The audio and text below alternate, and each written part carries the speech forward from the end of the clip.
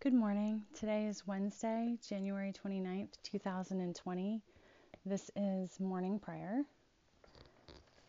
Our readings for this morning are Psalm 119,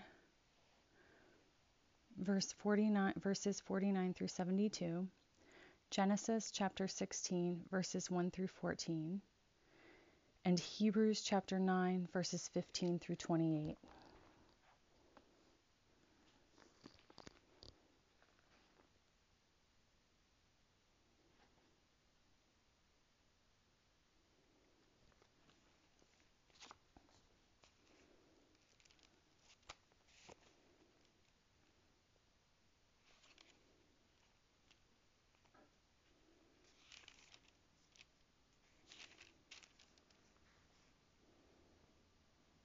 I will give you as a light to the nations, that my salvation may reach to the end of the earth.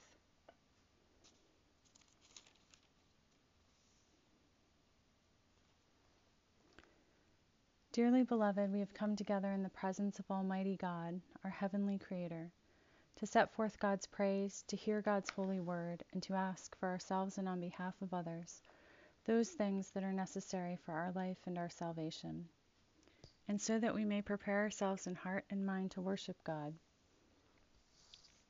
Let us kneel in silence and with penitent and obedient hearts confess our sins, that we may obtain forgiveness by God's infinite goodness and mercy.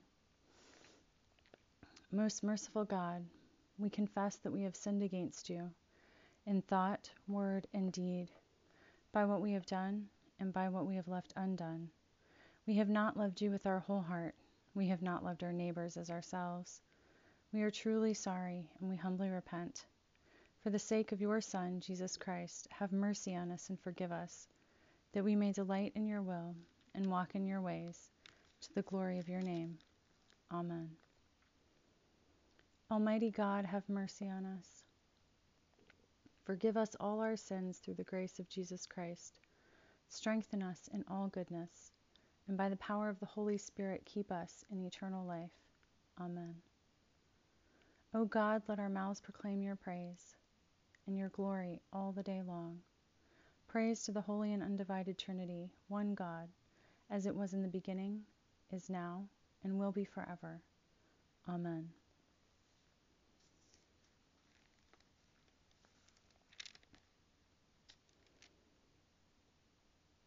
God has shown forth her glory. Come, let us adore them.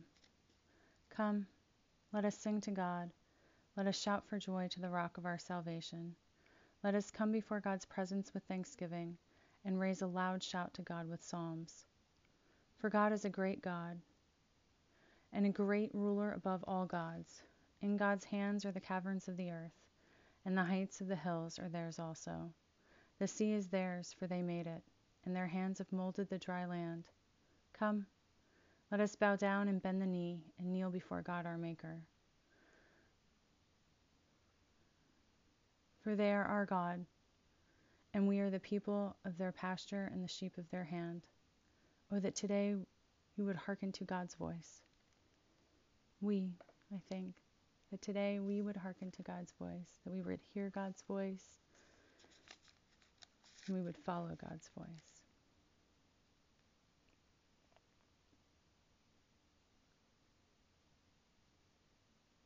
God has shown forth her glory. Come, let us adore them.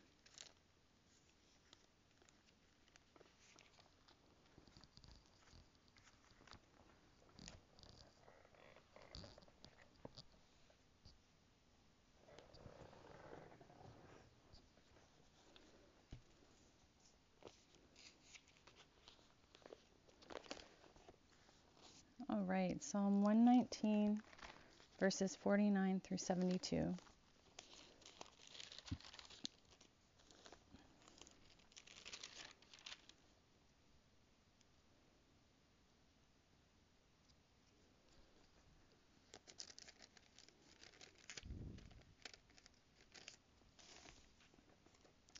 Remember your word to your servant, in which you have made me hope. This is my comfort in my distress, that your promise gives me life. The arrogant utterly deride me, but I do not turn away from your law. Your statutes have been my songs wherever I make my home. I remember your name in the night, O God, and I keep your law.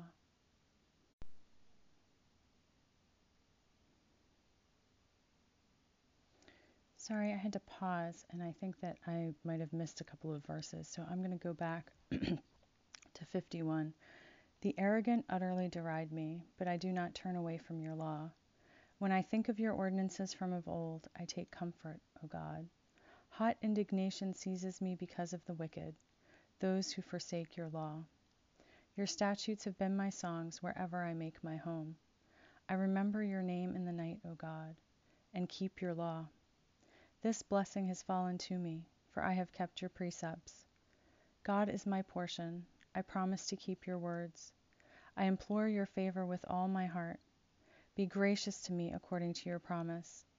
When I think of your ways, I turn my feet to your decrees. I hurry and do not delay to keep your commandments. Though the cords of the wicked ensnare me, I do not forget your law. At midnight I rise to praise you, because of your righteous ordinances. I am a companion of all who fear you, of those who keep your precepts. The earth, O God, is full of your steadfast love. Teach me your statutes.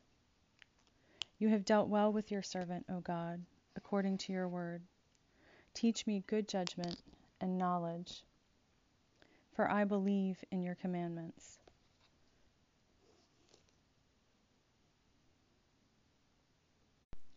Before I was humbled, I went astray, but now I keep your word.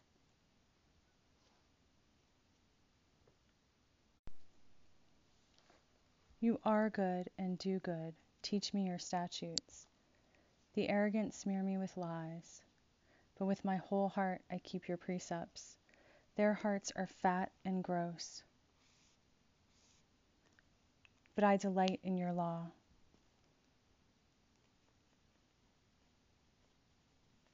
It is good for me that I was humbled, so that I might learn your statutes. The law of your mouth is better to me than thousands of gold and silver pieces.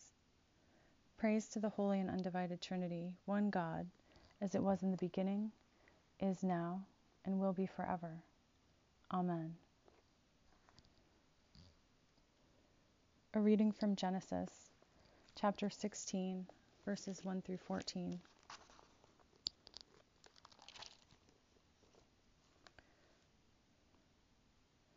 Now Sarai, Abram's wife, bore him no children. She had an Egyptian slave girl whose name was Hagar. And Sarai said to Abram, "You see that God has prevented me from bearing children. Go in to my slave girl. It may be that I shall obtain children by her." And Abram listened to the voice of Sarai. So after Abram had lived 10 years in the land of Canaan, Sarai, Abram's wife, took Hagar the Egyptian, her slave girl, and gave her to her husband Abram as a wife. He went into Hagar, and she conceived. And when she saw that she had conceived, she looked with contempt on her mistress.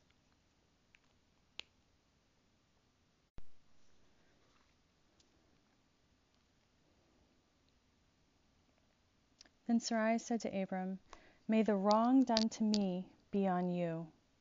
I gave my slave girl to your embrace. And when she saw that she had conceived, she looked on me with contempt. May God judge between you and me." But Abram said to Sarai, "Your slave girl is in your power. Do to her as you please." Then Sarai dealt harshly with her, and she ran away from her. The angel of God found her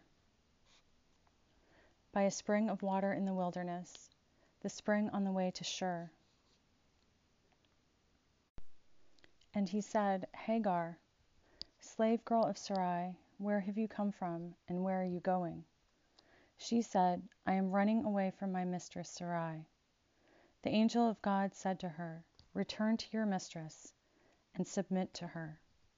The angel of God also said to her, "I will so greatly multiply your offspring that they cannot be counted for multitude." And the angel of God said to her, Now you have conceived, and shall bear a son. You shall call him Ishmael, for God has given heed to your affliction. He shall be a wild ass of a man, with his hand against everyone, and everyone's hand against him. So he shall live at odds with all his kin. So she named the Lord who spoke to her. You are El Roi, she said. Have I really seen God and remained alive after seeing them? Therefore the well was called Beer-lahai-roi. It lies between Kadesh and Bered. Hagar bore Abram a son, and Abram named his son whom Hagar bore Ishmael. Abram was 86 years old when Hagar bore him Ishmael. Hear what the Spirit is saying to God's people. Thanks be to God.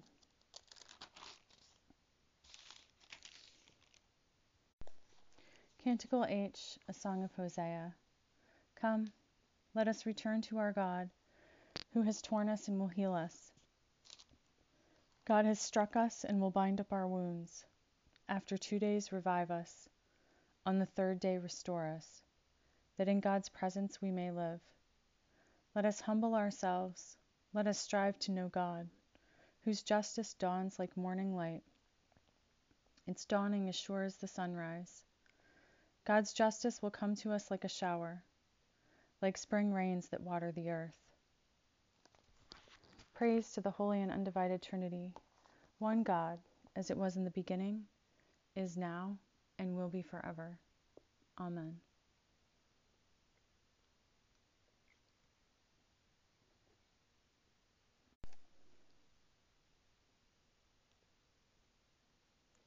A reading from Hebrews chapter 9,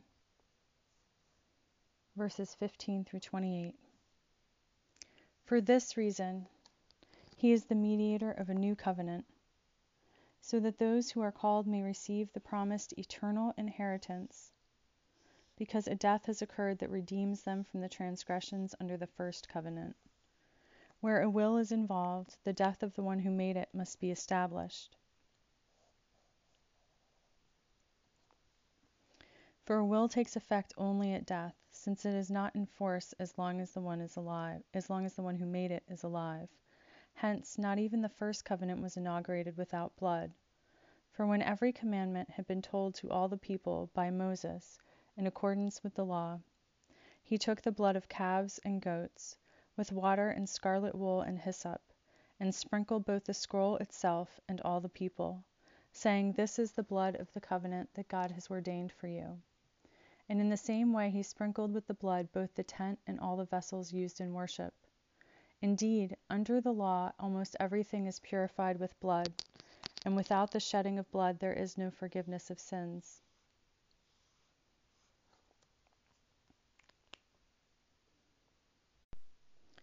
Thus it was necessary for the sketches of the heavenly things to be purified with these rites. But the heavenly things themselves need better sacrifices than these.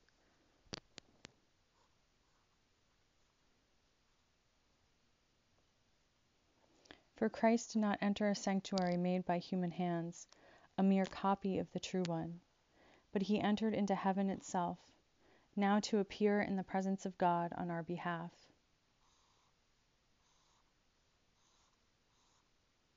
Nor was it to offer himself again and again, as the high priest enters the holy place year after year with blood that is not his own, for then he would have had to suffer again and again since the foundation of the world. But as it is, he has appeared once for all at the end of the age, to remove sin by the sacrifice of himself. And just as it is appointed for mortals to die once, and after that the judgment, so Christ, having been offered once to bear the sins of many, will appear a second time, not to deal with sin, but to save those who are eagerly waiting for him.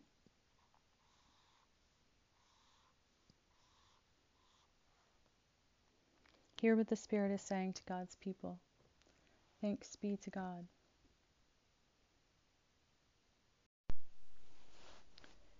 The Apostles' Creed, found on page 96 of the Book of Common Prayer. Let us declare our faith together. I believe in God Almighty, creator of heaven and earth.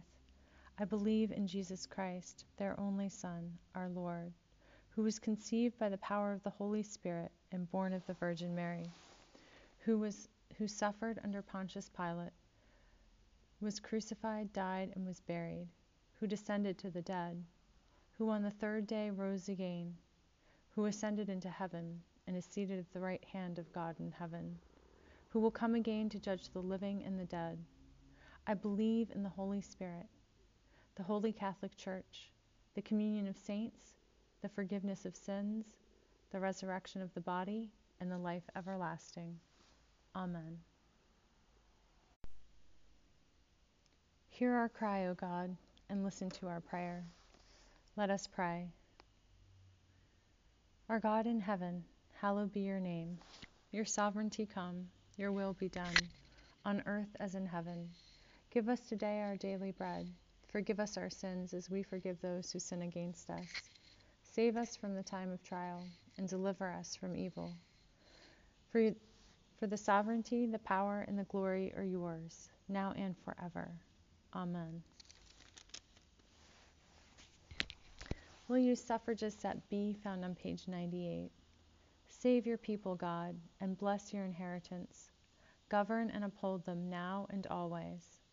Day by day we bless you. We praise your name forever. God, keep us from all sin today.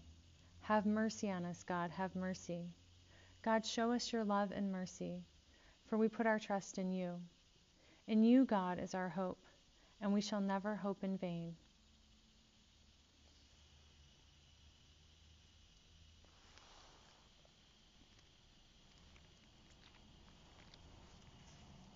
Give us grace, O God, to answer readily the call of our Savior Jesus Christ, and proclaim to all people the good news of Christ's salvation, that we and the whole world may perceive the glory of Christ's marvelous works, who lives and reigns with you and the Holy Spirit, one God, forever and ever. Amen. O God, the author of peace and the lover of concord, to know you is eternal life, and to serve you is perfect freedom. Defend us, your humble servants, in all assaults of our enemies, that we, surely trusting in your defense, may not fear the power of any adversaries, through the might of Jesus Christ, our God. Amen.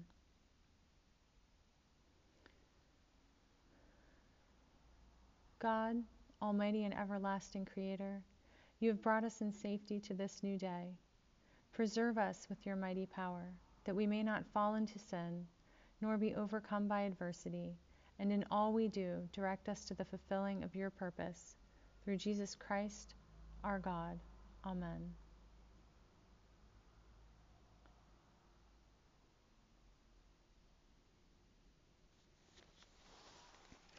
We'll use the prayer of St. Francis for our prayer for mission today. God, make us instruments of your peace. Where there is hatred, let us sow love.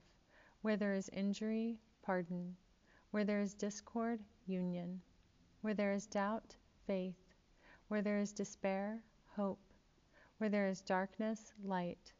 Where there is sadness, joy. Grant that we may not so much seek to be consoled as to console, to be understood as to understand, to be loved as to love. For it is in giving that we receive, it is in pardoning that we are pardoned, and it is in dying that we are born to eternal life. Amen.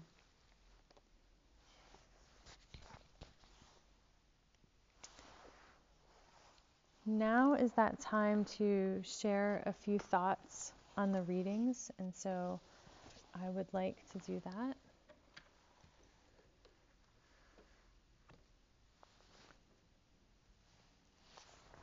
Let's start with the verses from our psalm, which was 119, 49 through 72.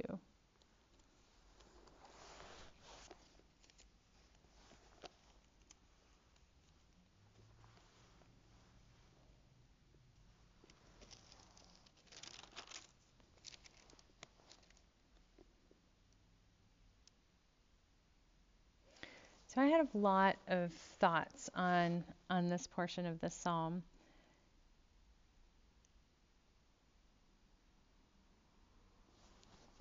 I think that in our current context, where we are today, in this time and place, we need to look at the law, as is referenced here over and over, as the ultimate law of love, right? Jesus said that that is the greatest commandment of all.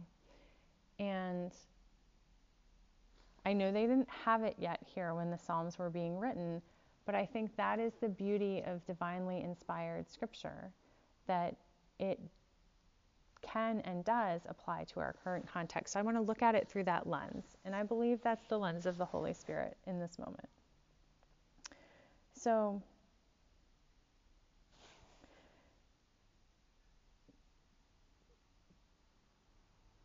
when we are doing our best, right, because we're human and imperfect and we fall short, but when we are doing best to live our lives by the greatest commandment, we are going to be derided, as verse 51 says, by others, by those who here are described as arrogant, I would say, who idolize human power and dismiss God, or even those within or profess to be within our own Christian faith who are not focused on the commandment of love, like are focused somewhere else. There's going to be derision. There's going to be attack. There's going to be scorn. And yet we take comfort in God, because God's law, God's love, we could even really kind of substitute one for the other here.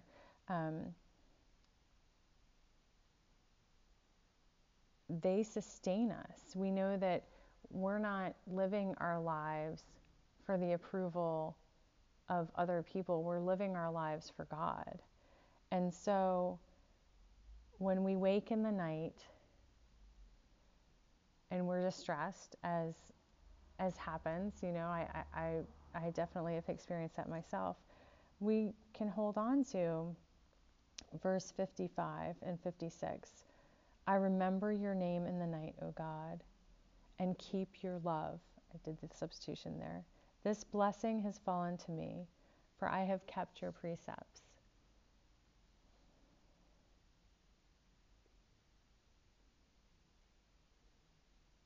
The psalmist here asks, I'm skipping to verse 66, for God to teach them good judgment and knowledge.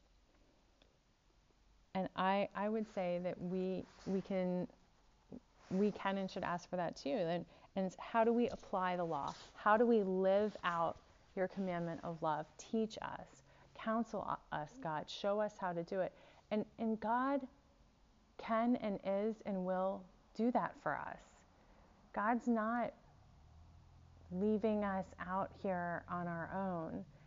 You hear me say often, and I think it's pretty well embedded in 12-step spirituality, show me just the next right thing, God, and I will do it. Let's just do the next right thing. As Glennon Doyle says, we can do hard things. And I would add, we can do hard things with the help of God. We really can. And then there are a couple different instances here where the psalmist refers to being humbled, and that ending in blessing. Before I was humbled, I went astray, but now I keep your word. It is good for me that I was humbled, so I might learn your statutes.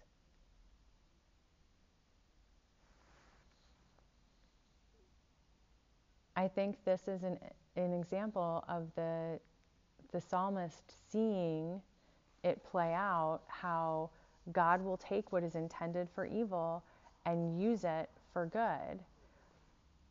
When we are brought low, even by our enemies, even by our own mistakes, God takes that and uses it. We learn. And so we've asked God for this wisdom and learning. And no, again, I don't believe that God creates distress for us, but God certainly uses it. And, you know, I myself am in a time right now where, and you guys have heard me speak to this a little bit, so I don't want to be too distracting with my personal story, but I'm in a time where, praise God, I am experiencing great blessing even in the middle of great persecution from my enemies. And I'm definitely humbled and learning, and several of my friends have independently spoken a word to me about when, at some point in the future, being able to use this experience to help others. And I firmly believe that. You guys have heard me talk before about how I feel like there is an evolution, right? From victim to survivor to warrior. And what it means to me to be a warrior in this way is to go back and help someone else through. And I think that is the greatest way in which I live out the commandment, or do my best to live out the commandment of love in my life, is that when I am suffering, I enter into that suffering in prayer on behalf of not just myself, and also all of those who are suffering,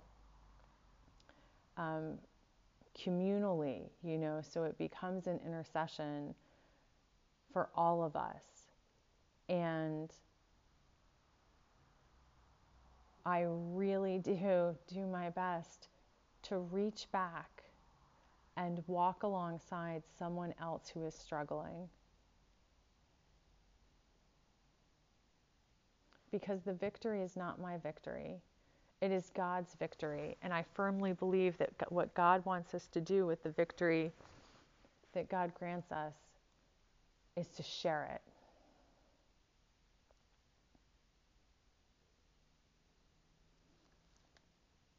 Oh, I had one thing that I was going to talk to you that I forgot. Talking about the arrogant, the arrogant smear me with lies, but with my whole heart I keep your precepts. We just cling to God even in the middle of the smearing and the terribleness. Their hearts are fat and gross. And what occurred to me here is like a heart clogged, like arteries so clogged that the heart cannot receive sustenance, blood cannot flow. And I think that is the case. Like these evildoers, those who are mocking us and deriding us and deriding God and all of that kind of stuff, their heart, nothing can get to their hearts at the moment because they're clogged. Life can't flow through them. Love can't flow through them. And I pray right now in the name of Jesus Christ and by Christ's power to unclog the hearts. Unclog all of our hearts, God, ourselves and our enemies and all of your people. Clear out whatever is keeping the flow of your life and your love. Amen.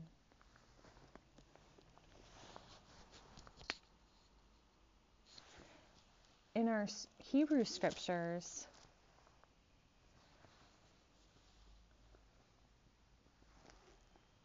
in Genesis, and I seem to have lost I thought I had lost my place, but here it is.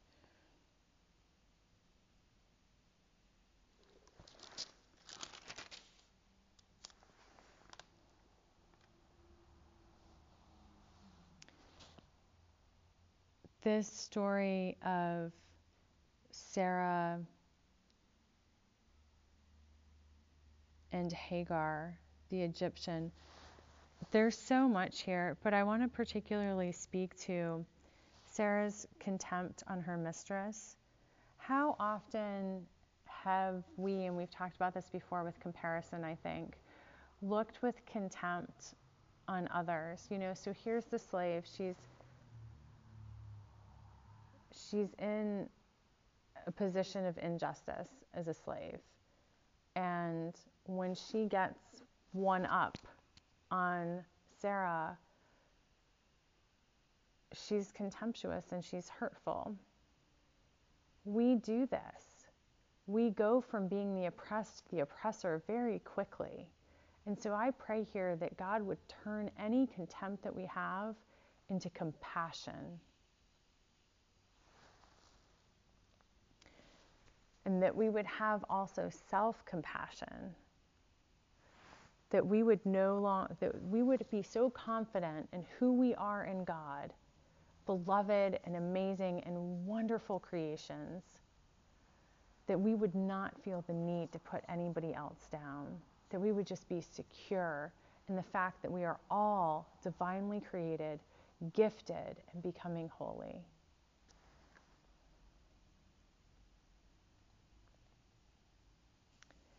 And then Sarah turns around and passes off that suffering. She tries to pass that right on to Abraham. And she's like, may the wrong done to me be on you. We do. We trade that off. Retaliation, right? This is absolutely what it, and deflection. All of that is wrapped up in this. We're hurting, and so we literally try to push that hurting onto someone else. And it's even more than the old saying, misery loves company. It's that we have such a hard time, and again, I'm channeling Glennon Doyle here, sitting in our hurting, experiencing, letting ourselves walk through it, that we try to just like hot potato it off, either onto a loved one when we're deflecting it, like when we come home from a rough day at work and we snap at our kids, or we try to push it back, like just passing the blame. And I'm not saying that we should accept something that we're not responsible for. We shouldn't take other people's shit. If somebody is being unkind to us, we should not take that pile of poop and eat it. But what I am saying is we stop the cycle of hurt with us. We don't push it back. We don't push it on. I say we refuse to take it and we give it to God. And what that looks like in each particular circumstance can be different. But remember, it's not about us. It's not about me when somebody else is ugly and hurtful to me. It's about them. And we don't have to accept it, but we certainly don't have to take it and then multiply it and pass it on. What we should be multiplying and passing on is love, right? We kind of figured that out with our Psalms, or talked about that today with our Psalms. But the pain and the suffering, that with the strength lent to us by God, we should break that cycle.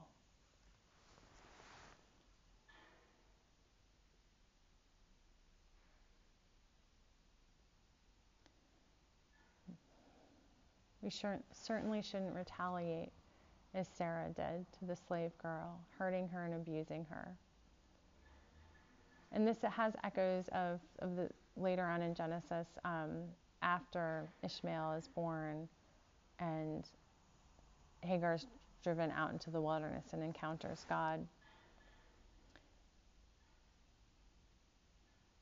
But the angel of the Lord here is according to my commentary at least, like God in a form that can be encountered on earth, right? Not just an angel of God, but like the apparition of God appearing in this particular form.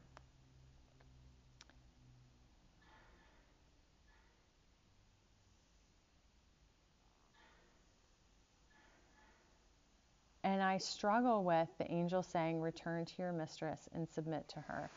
And I don't have any good answer for that other than it is this for a time. Because I don't think God ever wills our suffering.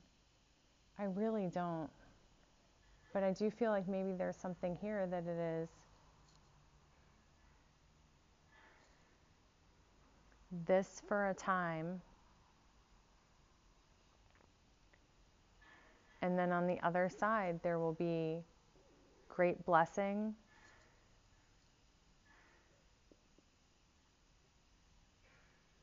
and redemption and restoration. And so maybe that's the message here for us, is that sometimes we must endure the suffering for a time before we get to the blessing.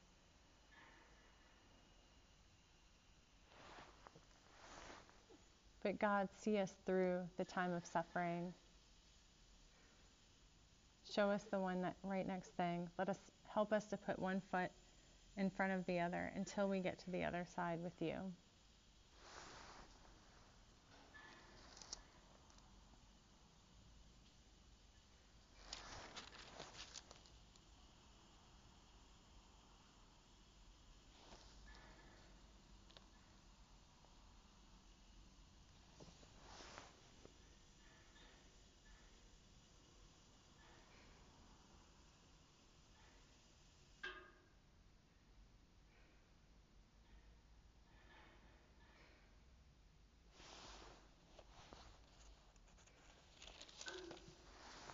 And just as God heard Hagar in her distress, God hears us.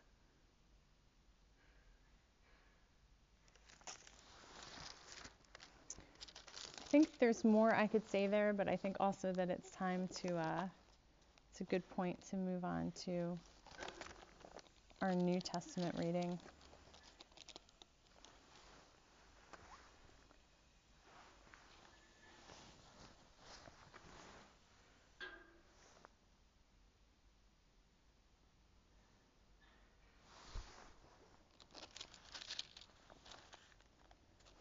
So we have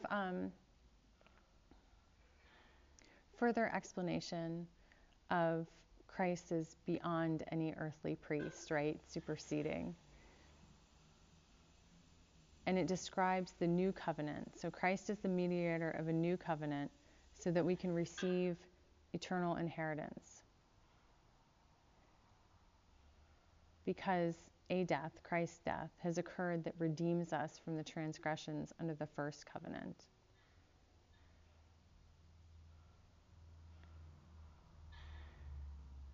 Now, it's interesting to me the need for blood. Indeed, under the law, almost everything is purified with blood, and without the shedding of blood, there is no forgiveness of sins.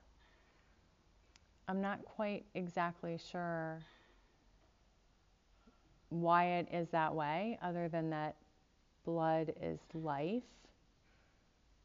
And so there must be a sacrifice of life for the return to eternal life. I'm not entirely sure the origin, but I do find it really interesting in verse 23. Thus it was necessary for the sketches of the heavenly things to be purified with these rites. I love that, describing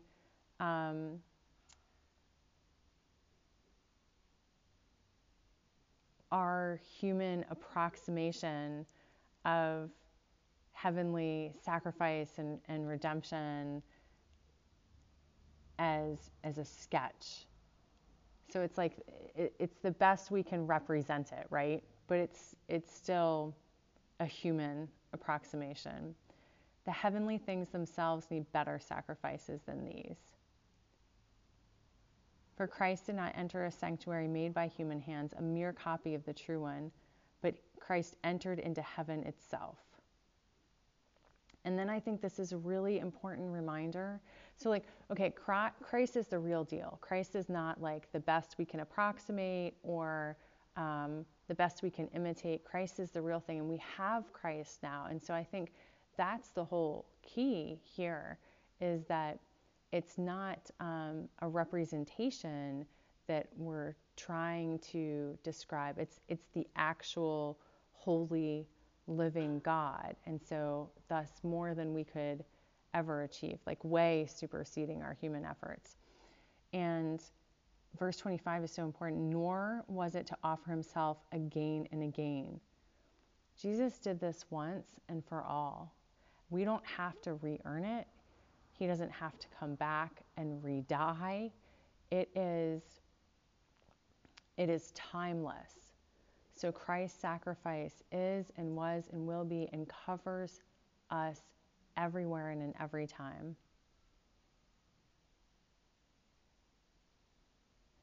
And then our passage concludes with verse 28. So Christ, having been offered once to bear the sins of many, will appear a second time, not to deal with sin, because that's been dealt with, but to save those who are eagerly waiting for him.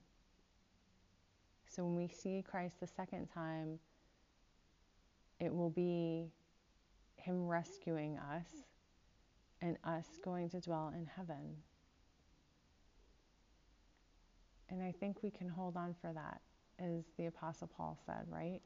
We can hang on and we can run the race and we can endure the suffering. And I believe that the joys and blessings that we experience in these lives, they are, as my son says, glimpses of heaven.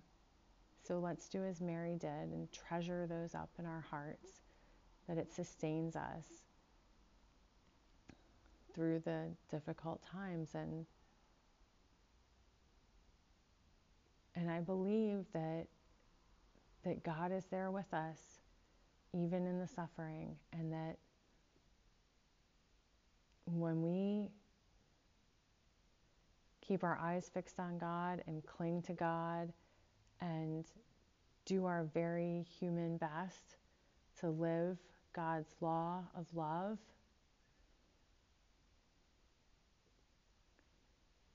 there is great blessing, even in the middle. And it carries forward and it overflows and it helps not just one, but all of us. I think that's enough said about that. Let's close up here. Almighty God, creator of all mercies, we, your unworthy servants, give you humble thanks for all your goodness and loving kindness to us and to all whom you have made. We bless you for our creation, preservation, and all the blessings of this life, but above all for your immeasurable love in the redemption of the world by Jesus Christ, for the means of grace and for the hope of glory. And we pray, give us such an awareness of your mercies that with truly thankful hearts we may show forth your praise, not only with our lips but in our lives, by giving up ourselves to your service and by walking before you in holiness and righteousness all our days. Through Jesus Christ, our Lord, to whom with you and the Holy Spirit be honor and glory throughout all ages. Amen. Glory to God, whose power working in us can do infinitely more than we can ask or imagine. Glory to God from generation to generation in the Church and in Christ Jesus forever and ever. Amen. We live without fear, for our Creator has made us holy, has always protected us, and loves us as a good mother loves her children. We go now in peace to follow the good road, and may God's blessing be with us always. Amen.